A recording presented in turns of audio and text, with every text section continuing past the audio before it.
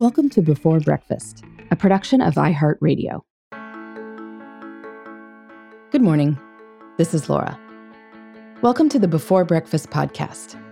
Today's tip is to think through your winter backup plan. Between bad weather and illnesses, much can go wrong. But if you anticipate obstacles ahead of time, you can stay on track. I'm generally an optimistic person, but when it comes to plans, I've discovered that it's useful to be a pessimist. For instance, in general, air travel works great. But whenever you try to connect, you double the chances of late flights leaving you stranded. So if there aren't direct flights out of Philadelphia, where I live, to my destination, I'll often drive to Newark to get one.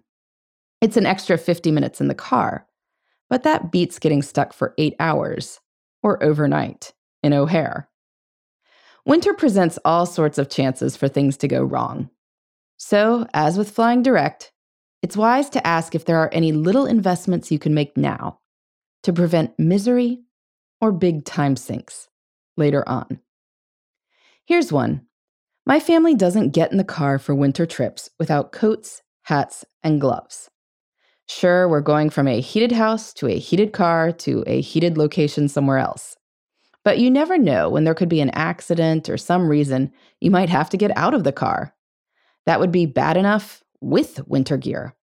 Without boots and gloves, it might be really dangerous. Likewise, here's one I learned the hard way. If you live somewhere that snow is a possibility, never park your car on the roof deck of a garage. Once in March, all was sunny when I left for Seattle. I returned after midnight a few days later to find my car buried in not only the 10 inches of snow that had fallen, but the drifts that the plow had created as it shoveled out the lanes. I should have checked the forecast and hunted a little harder for a spot on a lower level. Sleet and snow can create all sorts of issues that behoove backup plans. For instance, if you have school-age children, school may be your default childcare for much of the day. So if there are days of 2-hour delays due to weather, how do you plan to deal with them? How about early dismissals? Or if school is closed for snow? Of course, if school is closed for snow, your office might be too. But your office doesn't close when a child is homesick from school or daycare. What's your backup plan for that? It should be a robust plan, because it turns out little kids get sick a lot. I didn't really appreciate this when I first became a parent. Years ago, my husband and I put our yet-to-be-born first son on the list for a great daycare within walking distance of our apartment. This seemed like a perfect solution, and in our minds, this meant our childcare needs were solved.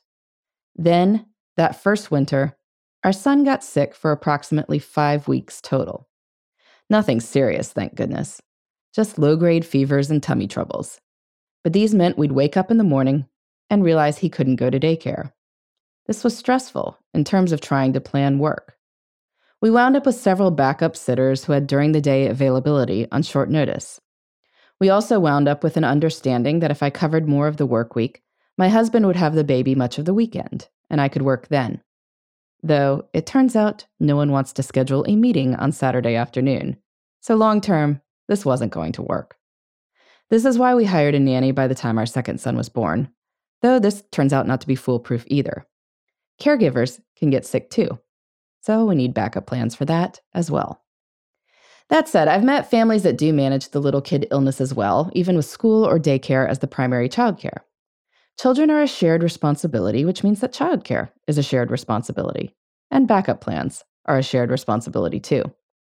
On my blog recently, I profiled a family that elected to split days when the kids had to stay home. She might take the morning with a sick child, and he would take the afternoon. This was inefficient in some ways because both parties had to commute and both had to get ready. But the upside was that neither had to take a full day off. They would push meetings into the half day they had in the office and log extra hours early or late to get their most urgent to-dos accomplished. I've also seen couples split days of the week when each is on call. So if a snow or sick day happens on Monday or Tuesday, one parent covers. If it happens on Wednesday or Thursday, the other parent covers. Maybe Friday rotates. This way, both parties can triage their schedules to aim to put anything unmissable on the days that they won't miss. Or maybe you're lucky enough to have really reliable backup care, like grandma living next door. A loving caregiver who doesn't mind dealing with runny noses on short notice is something to celebrate in winter. As for your own illnesses and managing teams who might be dealing with illnesses in bad weather, the best thing you can do as a backup plan is to work ahead. It's rarely a good idea to leave things to the last minute in general, but it's a particularly bad idea during winter, when leaving just 24 hours for a key person to review a proposal is an invitation for that person to be down for the count with the flu. Aim to be done by at least a few days before any big deadlines. That way, if something hits last minute, you're good. If something hits earlier, you've got a buffer to absorb the lost time. And that can make everyone feel far more calm. So today, take a few minutes to think about what could go wrong this winter. Think about systems and solutions you can come up with now to minimize the fallout from these problems. Maybe nothing bad will happen, but we live in the real world. Most likely, something will. Best to be prepared. In the meantime, this is Laura. Thanks for listening, and here's to making the most of our time.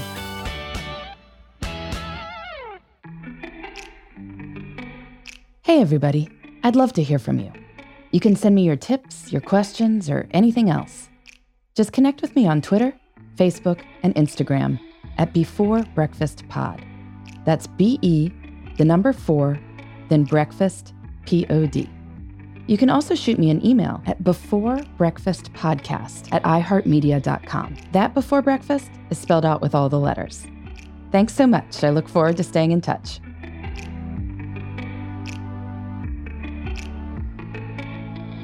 Before Breakfast is a production of iHeartRadio.